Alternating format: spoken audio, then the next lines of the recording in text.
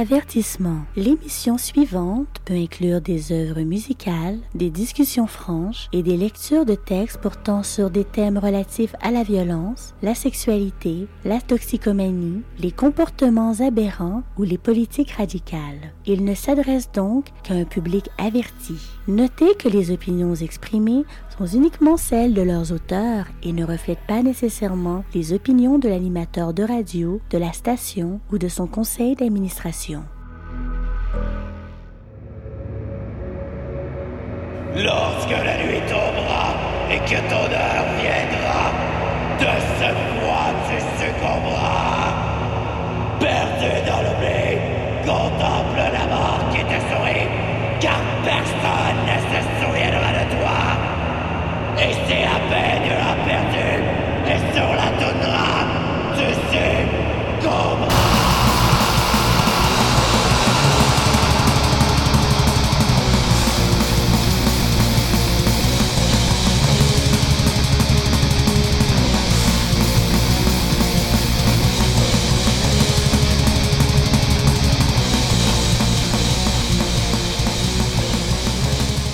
Salutations à vous, rageuses sectes de l'élitisme sauvage!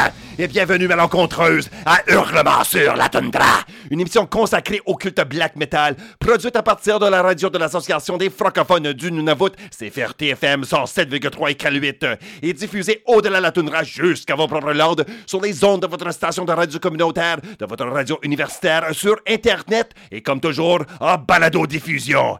Et moi, je suis Nafre, votre guide et magistère secretorum lors de ces rituels radiophoniques qui évoquent les puissances du black metal, le plus transgressif, transformateur et transcendantal des arts musicaux. Ce soir, comme à chaque semaine, je vais vous trimballer dans un tempétueux blizzard philosophique et je vais vous conduire dans cette quête sans fin. Celle de découvrir ici, en toundra nunavuttoise et en terre inuite, les plus terribles mystères de notre culte et d'alors plonger encore plus profondément dans sa noirceur infinie. Par la grâce de Silapinois, chaotique divinité des vents sauvages, et Sednanuliayuk, ombrageuse déesse des profondeurs océanes, que notre savoir et notre patience approfondissent comme la fin de l'effrayant Marouk, mais surtout que dans la toundra, notre volonté y trouve sa voie. Pour ce rite radiophonique de nos hurlements, qui sera le tout dernier épisode de la saison 2019-2020, avant que votre animateur des ondes prenne sa pause estivale bien méritée, je tenais absolument, dans ce moment de transition terminale, d'oser faire une vaticination particulière et de vous tirer, même si ce n'est que pour une seule fois, vers un paysage musical qui est vraiment divergent, mais qui sera pleinement enrichissant en ce qui concerne notre noire quête sans borne. Ce détournement, je l'espère, va sévèrement, mais aussi facétieusement vous bouleverser, et ce, en approfondissant, amplifiant et fortifiant votre fervente passion pour notre culte. Cela, allons-nous le faire en passant au-delà sa manifestation très précise, c'est-à-dire en tant que cet infernal phénomène baptisé black metal, pour aller rejoindre un autre genre musical artistiquement similaire, noir de méphistophélique potentiel, qui bouillonne tout autant de haine misanthropique, de sombre méditation existentielle, de désespoir nauséabond, de ferveurs ancestrales et d'anxiété apocalyptique. Ensemble ce soir, nous allons découvrir de la musique classique, oui, des symphonies, des obades, des requiems, des sonates et des fugues et bien d'autres encore, composées par certains de ces grands prophètes musicaux de ce grand art, qui souvent se sont penchés sur les sombres mystères humains et cosmiques, et là, dans leur inspiration, création et exécution, y ont découvert de terribles secrets à maintenant vous agiter dans l'esprit et dans les tripes jusqu'au fin fond de l'âme. Mon objectif au cours de ce rite sera alors un assaut à 3 directions, comme la fauche d'un démon d'étoiles de Jérôme Bosch. Je vais vous divertir une fois de plus en vous faisant le partage de troublantes et saisissantes découvertes musicales, mais aussi, je vais élever et élargir votre appréciation autant existentielle qu'artistique du black metal et de ses énigmatiques fondements. Et finalement, je vous inciterai alors à être un peu plus en mesure de rejoindre la douleur, la passion, la faim et la force qui font battre le cœur noir du black metal, une puissance naturelle et primordiale qui est réellement transcendantale et qui, nous le savons, est éternelle et depuis toujours rageuse, précédant le développement de même notre sinistre tradition. À nous, alors, de communiquer avec elle. Et à nous de trouver, à la façon d'un acolyte de l'ésotérisme contemporain, dans les grimoires d'anciennes compositions et dans ces vieilles patubulaires incantations musicales, les plus savantes et puissantes formulations qu'ils soient, découvrons cette noirceur intronisée par notre grande musique classique. Et commençons avec de quoi convaincre les petits frelons Luquin de Saint-Thomas parmi vous. Vous doutez du potentiel de la musique savante et formelle composée par ces vieux barbus élitistes qui produisaient des concerts pour les snobs de l'époque et qui est écouté par d'encore pire qui rôdent aujourd'hui? Alors écoutez à ce premier chapitre de coups, de cris et de calomnies. En premier, je vous offre O Fortuna, le célèbre chœur initial et terminal de Carmina Burana, une cantate scénique composée par Karl Orff en 1935-1936. Il s'était inspiré d'un recueil du même nom, titre qui signifie littéralement Chant de Berne, en référence au monastère de Bénédicte Berne où ont été découverts les manuscrits et dont les sujets profanes traitent de grandes souffrances et plaisirs. La fluctuation constante de la fortune et de la richesse, la nature éphémère de la vie, la joie apportée par le retour du printemps, les plaisirs de l'alcool, de la chair, du jeu et de la luxure, et j'en passe. O Fortuna, vraiment, est en particulier intense en s'y boire, et encore plus si on en comprend ses paroles. Traduite du latin, le cœur y chante. Ô fortune, comme la lune changeante en ses phases, toujours tu crois et tu décrois, vie détestable. Tantôt la fortune oppresse, tantôt elle arrive par le jeu, l'acuité de l'esprit et la pauvreté ou la puissance. Elle les dissout comme la glace. Sors cruel et vain, tu es une roue qui tourne, une base instable, un salut trompeur qui peut se briser à tout instant. Quoique dissimulé et voilé, tu pèses aussi sur ma tête. C'est à cause de tes jeux criminels qu'à présent mon dos est nu. La chance et le succès me sont maintenant contraires. Mes désirs et mes refus se heurtent à la tyrannie. À cette heure, sans délai, touchez les cordes de vos instruments, car le destin terrasse les forts. Pleurez tous avec moi! Et avec cela, cette musique qui frappe. Vous allez en être assommé et violé comme n'importe quel méchamment nihiliste, vilement négative composition de Zach Scher ou de Life Lover, je vous l'affirme. Mais avant cela, je vous offre celle qui présentera la pièce inauguratrice et selon moi, la meilleure avec laquelle commencer l'épisode. L'expression dies irae ne vous dit peut-être pas grand-chose, mais elle le devrait. Du latin pour jour de colère, et aussi appelée prose des morts, elle est une séquence ou prose médiévale chantée sous forme d'hymne liturgique dont l'inspiration poétique est partiellement apocalyptique. Intégré au corpus grégorien vers le 13e siècle, le dies irae a ensuite été chanté pendant des siècles dans la messe de Requiem, qui est obligatoire lors de l'utilisation de la forme extraordinaire du rite romain. Et plus tard, il devint l'objet de nombreuses compositions musicales, parmi les plus célèbres, celles qu'on trouve dans les messes des morts de Wolfgang Amadeus Mozart et de Giuseppe Verdi, et éventuellement chez Rotting Christ, dans sa chanson du même nom sur l'avant-dernière sortie, le full-length de 2019, The Heretics. Ici aussi, les paroles méritent de vous être lues. Jour de colère, ce jour-là, la terre sera en cendres, comme en témoignent David et Sibylle. Quelle sera l'ampleur des tremblements quand le juge viendra pour tout examiner strictement? Jour de colère, ce jour-là, la terre sera en cendres. Et oui, évidemment, on parle du jugement divin et de perdition. Mais comment délicieux est-ce de porter sur nos lèvres, dans notre souffle et dans notre intention, une telle menace cataclysmique? Que ce soit une fatale révélation de l'Armageddon criée par Peste de Gorgoroth ou de fucking Saint Jean-Baptiste lui-même, bring it on, tabarnak! Alors voici pour vous le O Fortuna de Karl Orff, interprété par l'Orchestre symphonique de Montréal sous la direction de Charles Dutoit. Mais en premier tout de suite, dirigé par Carlo Maria Guidini avec la Berliner Philharmoniker et la Ernst Senfchor. Voici Dies Irae!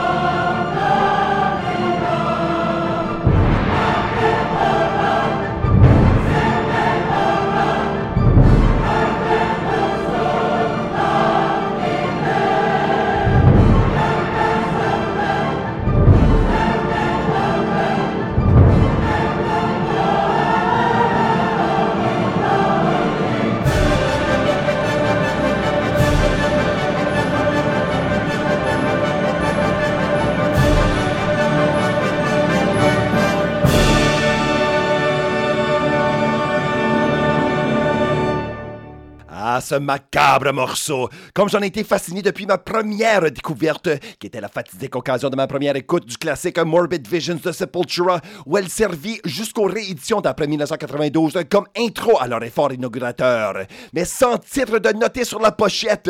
Alors c'était tout un mystère pour moi et un fâchon pour ma mère, qui était certaine à m'entendre blaster ça de ma chambre d'ado, que j'écoutais de la musique à un rituel satanique véritable. Mais mystère résolu, c'est bien une composition de Karl Orff que vous avez entendu à votre tour, le premier mouvement de Carmina Burana intitulé O Fortuna. Et avant cela, c'était le Dies Irae, selon une réinterprétation du chant grégorien médiéval par le grand compositeur italien Giuseppe Verdi. Pour le prochain chapitre, je voulais en particulier toucher à l'aspect artistique qui lierait black metal à la musique savante, appelée classique par le commun des mortels, afin de tracer quelques sépulcrales parallèles entre les deux. Et aisément, cela se fait en ressentant un élément commun aux deux phénomènes. L'expérience humaine du monde spirituel, mystique, idéaliste, peu importe comment on voudrait l'appeler, de ce monde supra-réel au-delà les apparences ordinaires que la culture populaire ou les préoccupations mondaines voudraient nous imposer. Car voyez-vous, même si souvent les compositeurs se sont inspirés de courants de la pensée solidement ancrés aux mœurs et croyances de leur époque, comme le christianisme notamment, néanmoins, ils réussirent à s'en servir afin d'appréhender une vérité encore plus élevée et d'achever une création individuelle à bouleverser l'esprit. Et presque toujours, cette renversante illumination par la musique s'est faite en noire communion avec les mystérieuses puissances de la souffrance, de la faim, de la force et de la volonté transcendantale, comme dans le black metal. Et comme dans le black, certaines sources ont été privilégiées dans cette quête vers l'idéal, ce que nous allons découvrir avec les 4 prochains morceaux.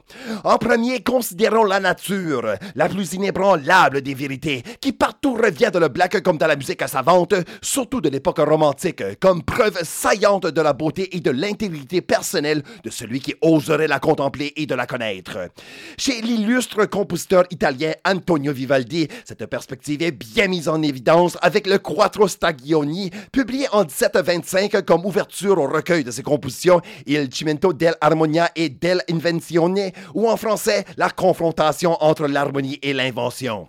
Selon les sonnets d'accompagnement écrits par le compositeur lui-même, sa musique devait évoquer l'esprit de la saison auquel chaque concerto correspond, une intention bien intéressante, car elle nous invite à porter le regard spirituel non vers les cieux, mais ici sur terre, à ressentir là les vraies forces qui gouvernent le cycle de la vie humaine. Remarquons que par ce fait, les 4 saisons de Vivaldi constituent donc l'un des exemples les plus anciens et les plus détaillés de ce que l'on pourrait appeler la musique à programme, c'est-à-dire la musique avec un élément narratif. La plus intéressante de ces concerti sera sans doute le concerto numéro 4 en fa mineur, intitulé L'Hiverno ou l'hiver. Non seulement le sujet, mais aussi quelque chose de la vivace virtuosité au violon me rappelle profondément la musique black scandinave, surtout au mordant et glaciaux solo à la guitare du grand abbé de la formation Immortal.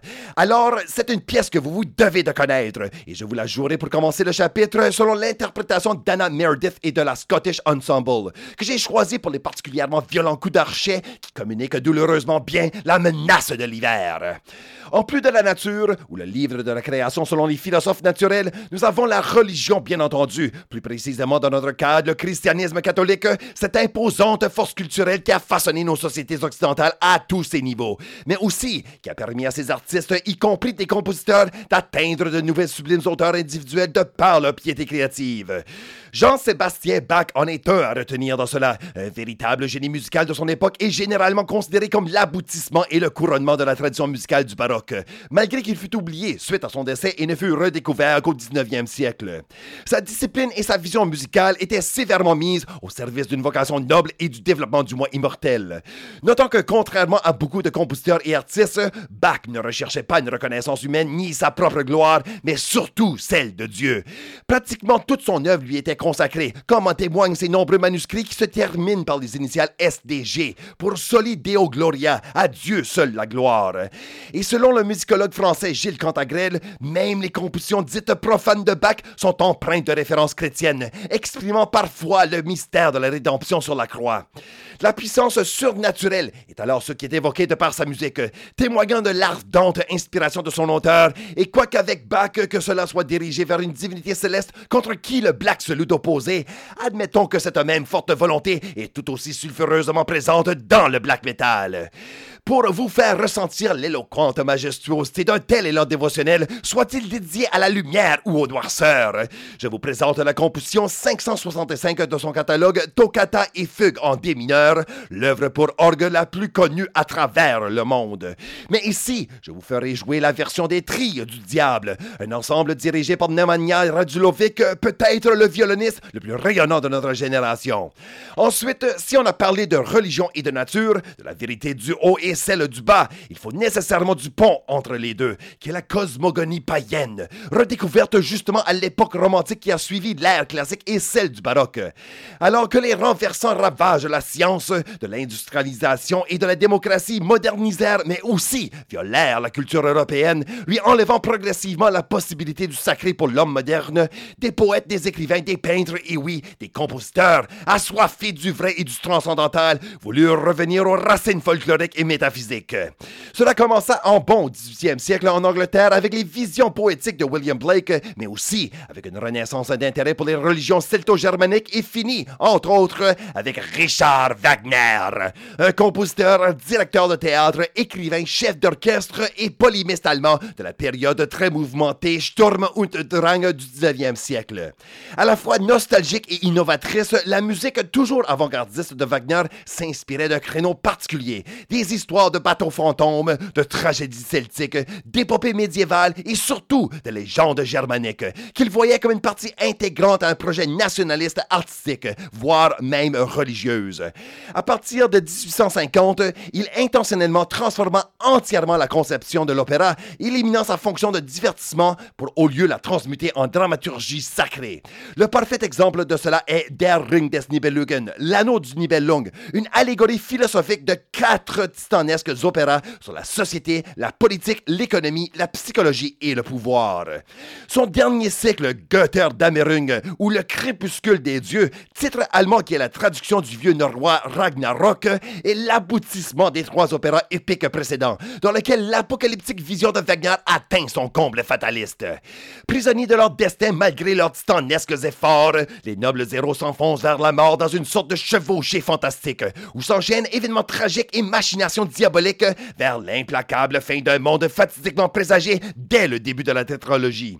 Dans le 3e acte, Siegfried, le guerrier et traître protagoniste, est tué. Sa consorte Brunhilde, accablée, se jette dans un bûcher qu'elle a fait édifier pour consumer la dépouille du héros. Les flammes dévorent le Valhalla, le fleuve du Rhin sort dangereusement de son lit. Les dieux périssent tous et les filles du Rhin entraînent Hagen, l'assassin de Siegfried, au fond des flots avant de récupérer in extremis l'anneau du pouvoir du doigt de Brunhilde. Mais l'or du Rhin retourne finalement à la rivière paradisiaque, comme l'aurore d'un nouveau cycle de vie, indiquant qu'alors, avec la disparition d'un monde, un autre naît, mais que celui-ci sera à reconstruire en restant fondé sur des principes naturels, transcendantaux et vrais. Formidablement fucking black metal, si j'oserais moi-même le dire. Pour votre sombre considération, alors, je vous offre un mouvement de cet acte final, la Trauersmarsch, ou la marche funèbre durant laquelle la dépouille de Siegfried est amenée à son bûcher par des guerriers à travers la forêt, dans une procession morne et silencieuse. Des sourds coups de timbales, plusieurs fois répétés, s'élevant à devenir une sombre plainte qui résonne comme un écho de la destinée humaine, désespérée et écrasante, et finalement, qui sera triomphale, centrée d'abord sur le leitmotiv du glas, pour faire apparaître ensuite celui de Siegfried, avant que n'éclate le thème héroïque en finale. Ici, la version que nous allons entendre est une de mes préférées, celle de la Wiener Philharmoniker de l'Autriche, avec Georges Solti, le célèbre chef d'orchestre d'Hongrie, à la direction. Et pour finir le bloc que, fort probablement, vous allez pouvoir faire seulement si vous êtes pogné la version podcast de cet épisode de Hurlement, nous allons nous rendre vers le cauchemardesque cosmos, cet espace de noirceur illimitée où les plus effroyables écrasements spirituels de notre insignifiance nous anéantissent l'esprit dans un rien, comme un véritable trou noir. mais où aussi, depuis la nuit des temps, l'homme esselé contemple et scrute l'énigmatique voûte céleste dans le but de connaître son destin. Vraiment, et peut-être d'autant plus aujourd'hui en raison de notre savoir astronomique, c'est dans les étoiles où la religion, l'ésotérisme, la poésie, les sciences et les ambitions humaines se croisent et s'entremêlent dans les proportions les plus fortes. Là, comme nous l'avons récemment découvert ici à l'émission, et tous mains disciples Black dirigent leur sinistre exploration, mais l'ont aussi fait, il faut le dire, de remarquables compositeurs. Le plus important de ceux-ci pour moi, en raison de son œuvre, est Gustav Holst, un compositeur anglais actif au début du 20e siècle qui, en 1914 et 1917, en pleine Grande Guerre mondiale, avait composé sa suite orchestrale Les Planètes, composée de 7 mouvements correspondant chacun à une planète du système solaire, exprimés selon une vision astrologique. Son premier mouvement, Mars, the Bringer of War, commence sur un rythme ostinato avec des timbales, des harpes et des violons qui frappent les cordes avec le bois de l'archet, et un premier motif introduit par 3 bassons, le contrebasson et les corps, montant alors une intensité frappante qui augmente progressivement jusqu'à ce qu'il arrive à un accord grave fortissimo. Dans son ensemble, avec ses violentes dissonances et sa ferme agression rythmique, ce premier mouvement est sévèrement inhumain, par moments chaotique et colérique, évoquant une marche guerrière céleste et renvoyant très nettement à la guerre. Et pour nous, au black metal. Alors, écoutons une interprétation majestueusement exécutée par un ensemble de chez nous, la Toronto Symphony Orchestra, sous la direction musicale de Peter Undian, enregistrée en avril de cette même année. Mais en premier, voici Concerto numéro 4 en fa mineur de nul autre que le prêtre roux Vivaldi. Voici l'Inferno!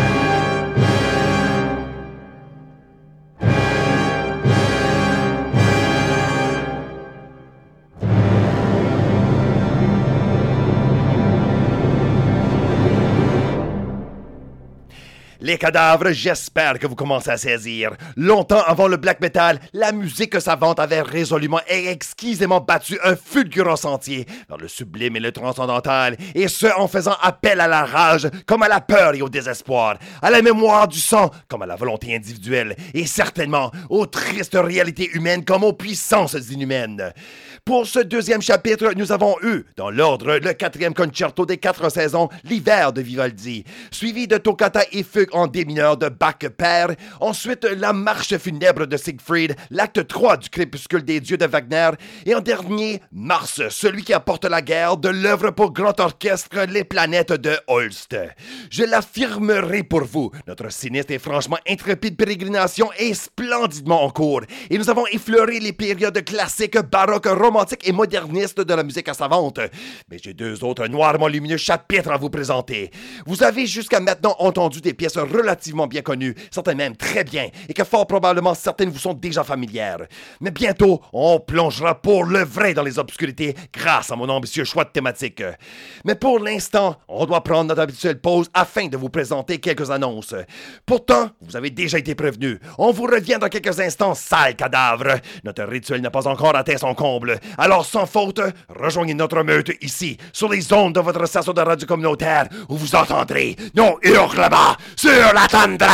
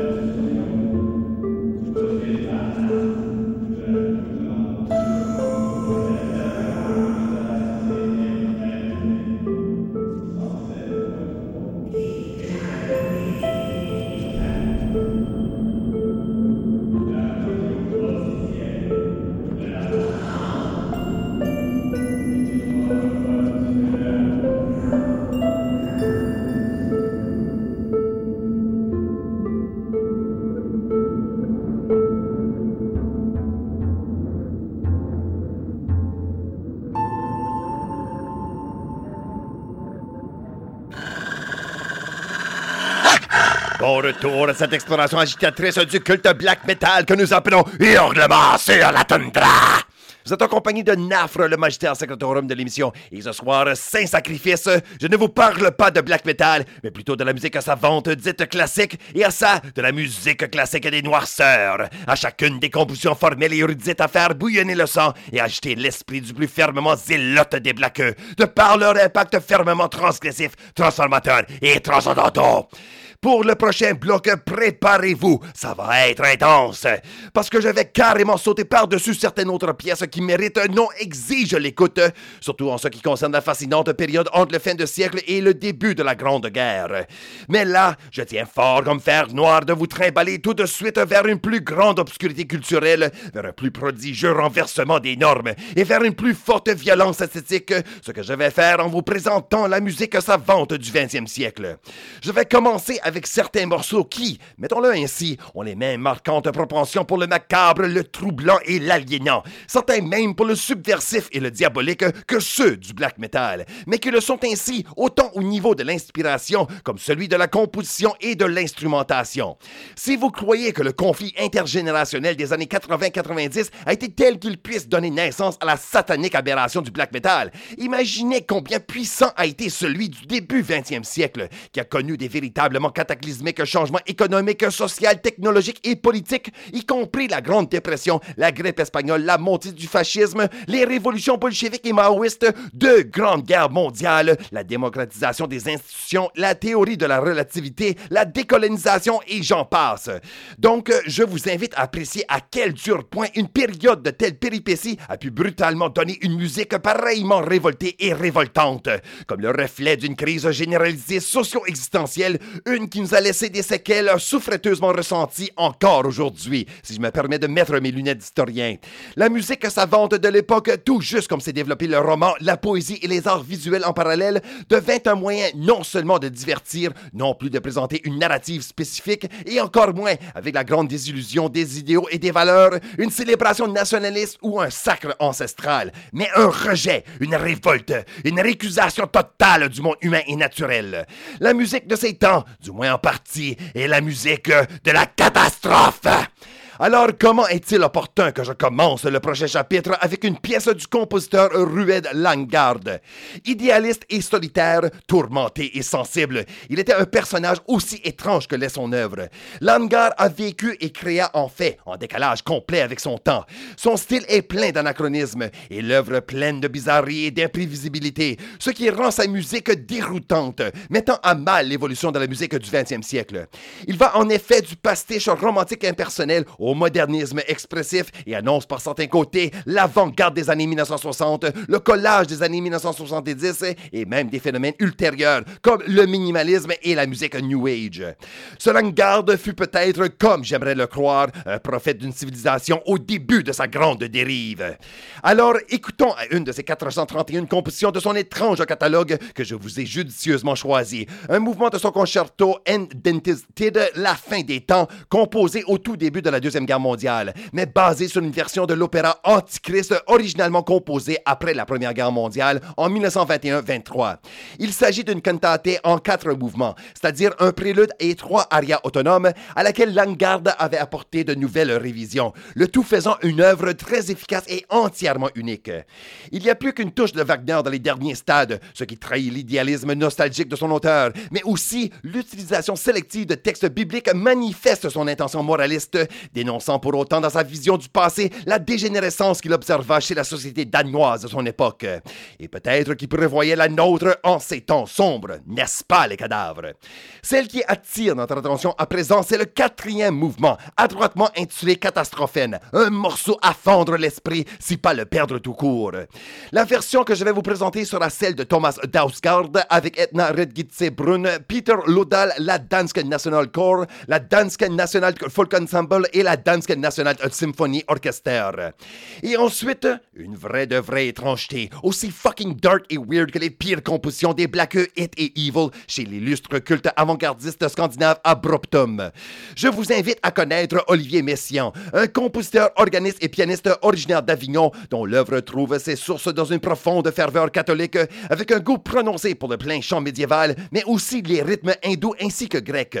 Ses œuvres principales, composées entre les années 1930 et 50, ont contribué à faire d'Olivier Messiaen l'un des compositeurs les plus influents de la musique contemporaine de la seconde moitié du 20e siècle. Une de ses pièces qui m'intrigua particulièrement lors de ma passionnante recherche pour cet épisode a été Poème pour mi, une œuvre pour grand soprano dramatique et orchestre composée dans les années 1936-37 et dédiée à la première épouse du compositeur. Mais attention, malgré ces beaux détails sentimentaux, la chose est brusquement brutalisante. Le pianiste doit suivre un langage rythmique de durée très irrégulière, ce qui nous déstabilise, et le poème qui est chanté de la plume du compositeur est violemment rempli de menaces postmodernistes. Presque on nous y hurle « Ha ha ha ha ho! N'enfouis pas tes souvenirs dans la terre, tu ne les retrouveras plus. Ne tire pas, ne froisse pas, ne déchire pas. Des lambeaux sanglants te suivraient dans les ténèbres comme une vomissure triangulaire.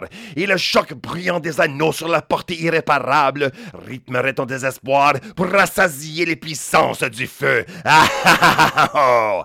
Et son titre, Épouvante. Ce n'est peut-être pas le Freezing Moon de Mayhem, mais je vous l'assure, cette pièce-ci est tout aussi effroyable.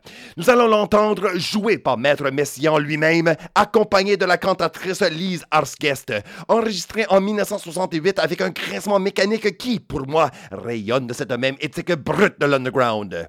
Et pour clore cet angoissant troisième chapitre, une autre fortuite découverte que j'ai faite pour vous, ma meute de la toundra lointaine.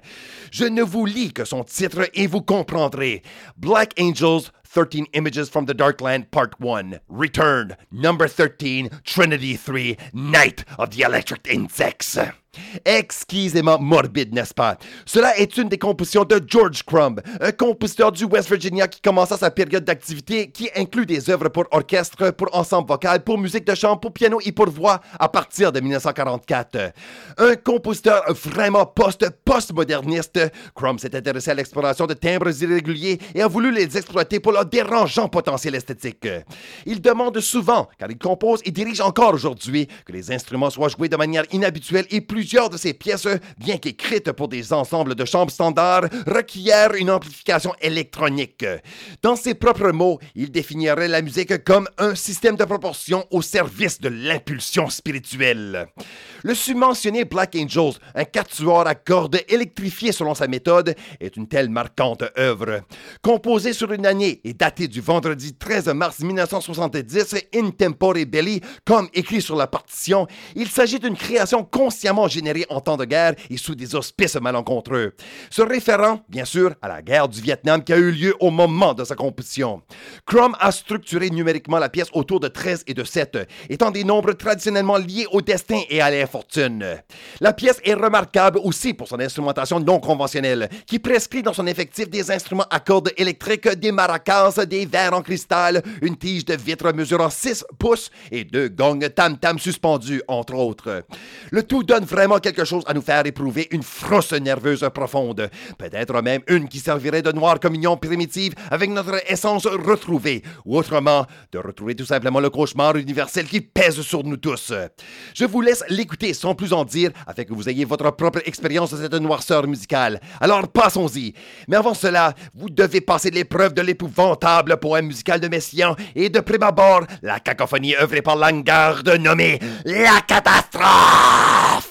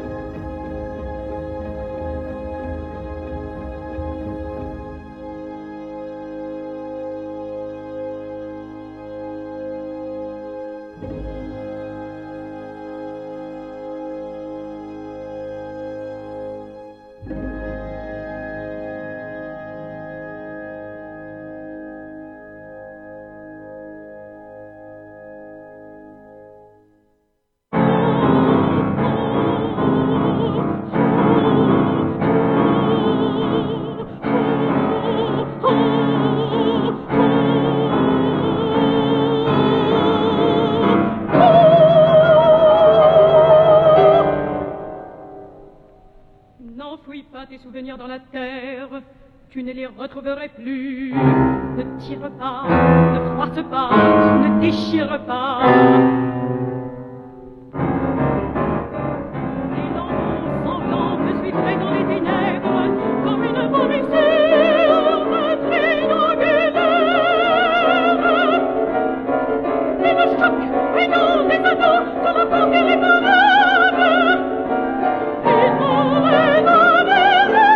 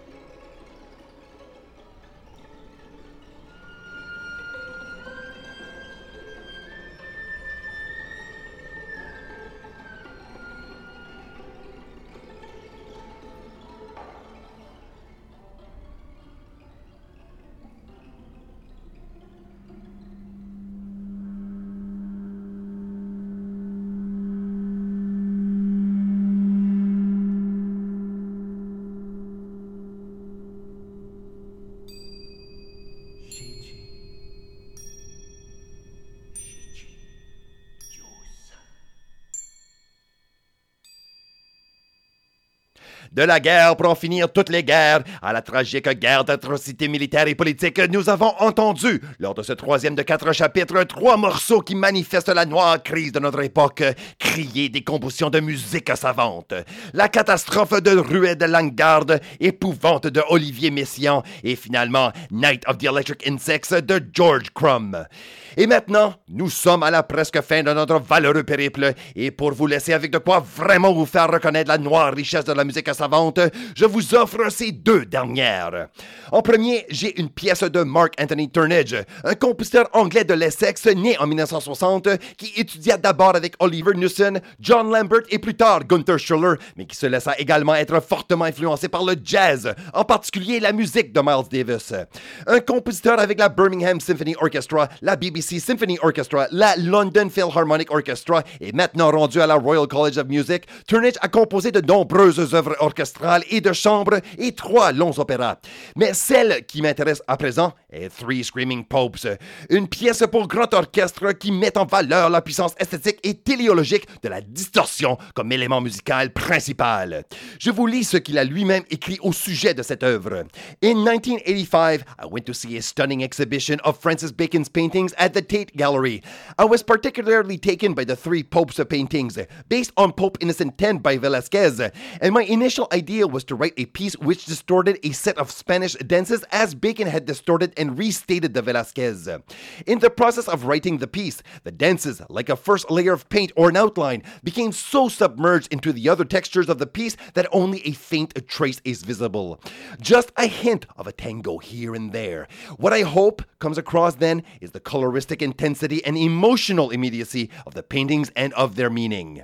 Franchement, cette philosophie n'est-elle pas comparable à celle qui a animé et anime toujours bon nombre de disciples blacks dans leurs propres incantations musicales, dont le but est d'accéder aux forces chthoniennes de notre conscience et de nos émotions?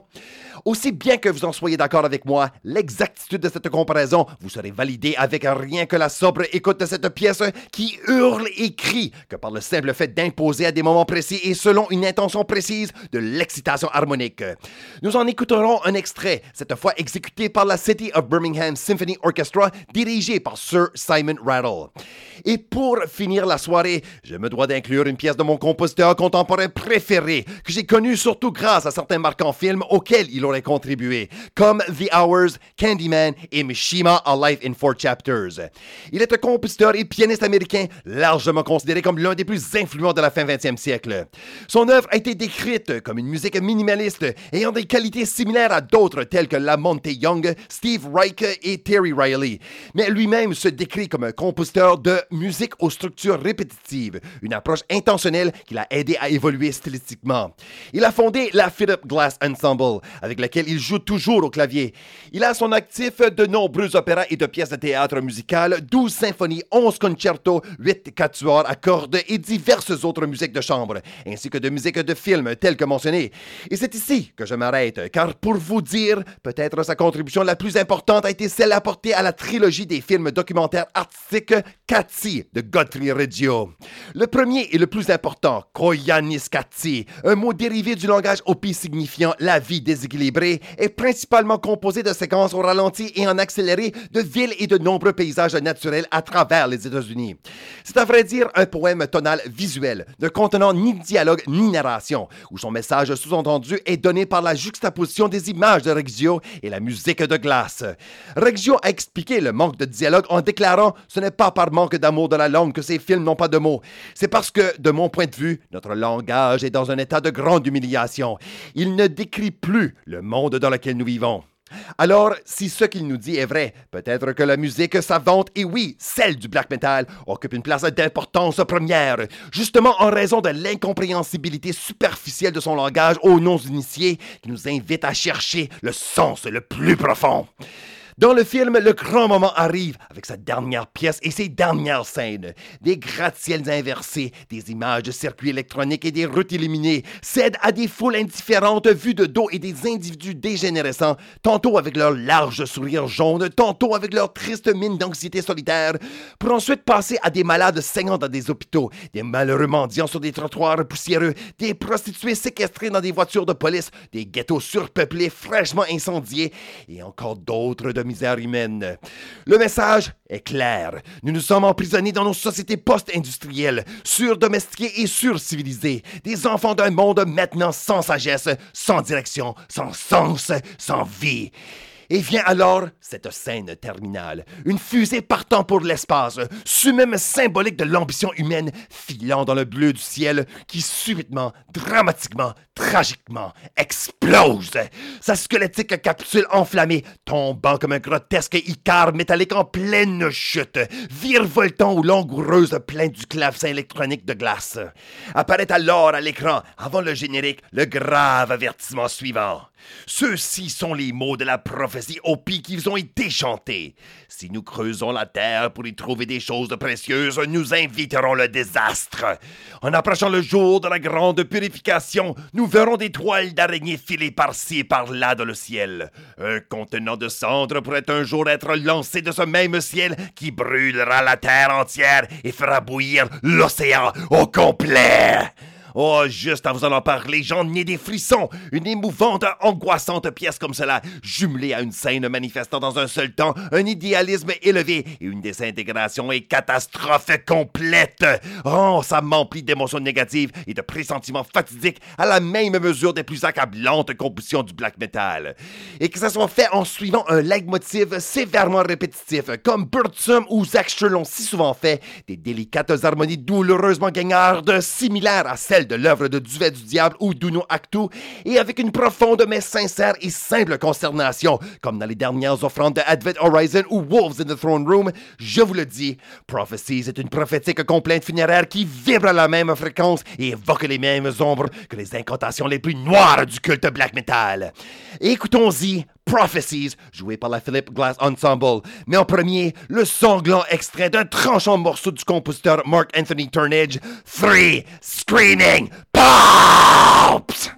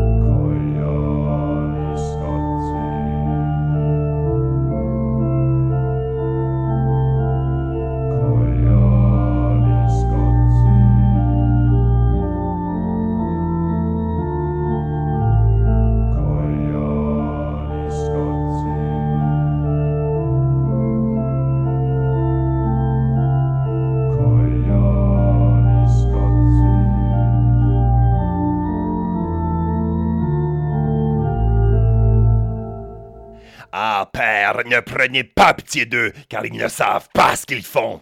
On vient d'entendre pour ce dernier chapitre l'apocalyptique aubade esselée Prophecies de la Philip Glass Ensemble. Et en premier, un extrait de la pièce de Mark Anthony Turnage, Three Screaming Popes. Et avec cela, je pense que somme toute, nous pouvons dire avoir bien accompli un solidement magnifique et aventureuse pérégrination musicale ce soir. Une qui nous a porté à l'extérieur de l'habituel paysage damier du black metal, mais en même temps, il nous a permis à chacun notre façon de s'enrichir et peut-être même d'ajouter un peu plus de noirceur à notre fervente passion en tant que disciple de notre tradition. Mais avant de faire mes adieux pour ce soir et pour la saison, je vous souligne que cet épisode-ci n'a bien sûr fait qu'un léger survol de toute la musique savante lugubre, macabre, colérique et épique qui existe et qui devrait fortement vous intéresser.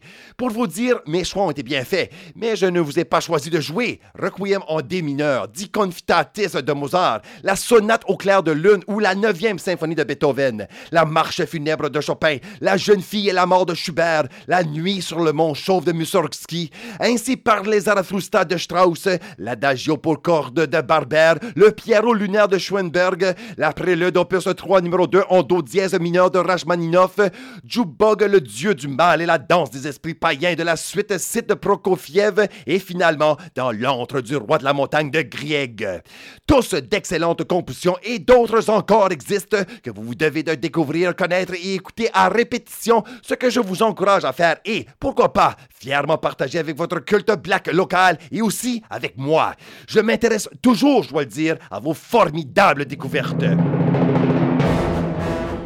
Sur ce, chers cadavres, l'épisode atteint sa fin. Sans faute, notre périleuse quête reprendra un autre soir avec une autre thématique et une autre approche qui vous seront présentées. Et ensemble, nous repartirons une fois de plus découvrir les terreurs innombrables de notre contrée sauvage. D'ici cet malencontreux moment, passez consulter la page Facebook de Hurlement où scrupuleusement j'y affiche les playlists et les ordres de diffusion de l'émission et où je vous partage régulièrement la nouvelle propagande issue de nos noirceurs. De même, je vous invite à passer sur le site web de notre station d'Iqaluit, cfrt.ca, ou encore sur l'application Castbox, à partir desquelles vous pouvez télécharger l'archive au complet et sans aucune interruption des épisodes de l'émission, et aussi bénéficier de quelques sombres offrandes supplémentaires. De plus, vous pouvez vous-même soutenir nos sinistres rituels en contribuant directement à cette émission produite en toundra lointaine.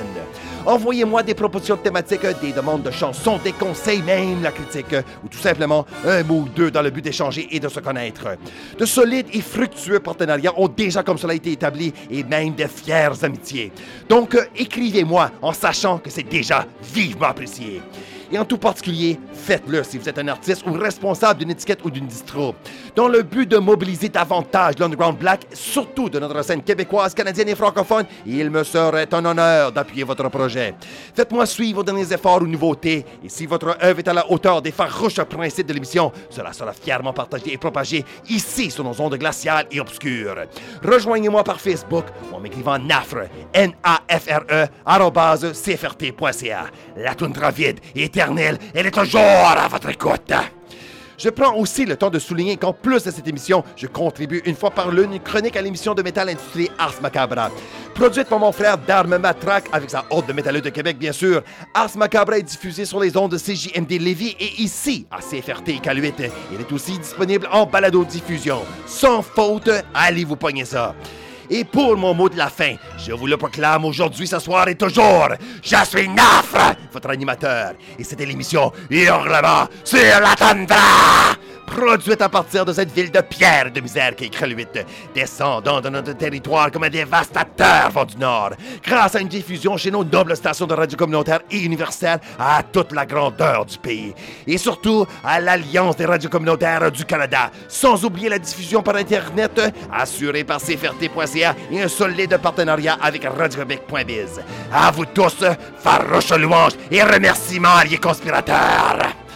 D'ici notre prochaine rencontre, peu importe la malencontreuse misère de votre existence ou l'univers insensible qui en témoigne, sachez que vous existez encore, dans le silence et dans la noirceur, dans votre faim et dans votre haine. À tous et au vide, criez, gueulez et hurlez dans votre toundra! Hurlement sur la toundra est une production franco-lunavoise de CFRT 107.3 FM Iqaluit.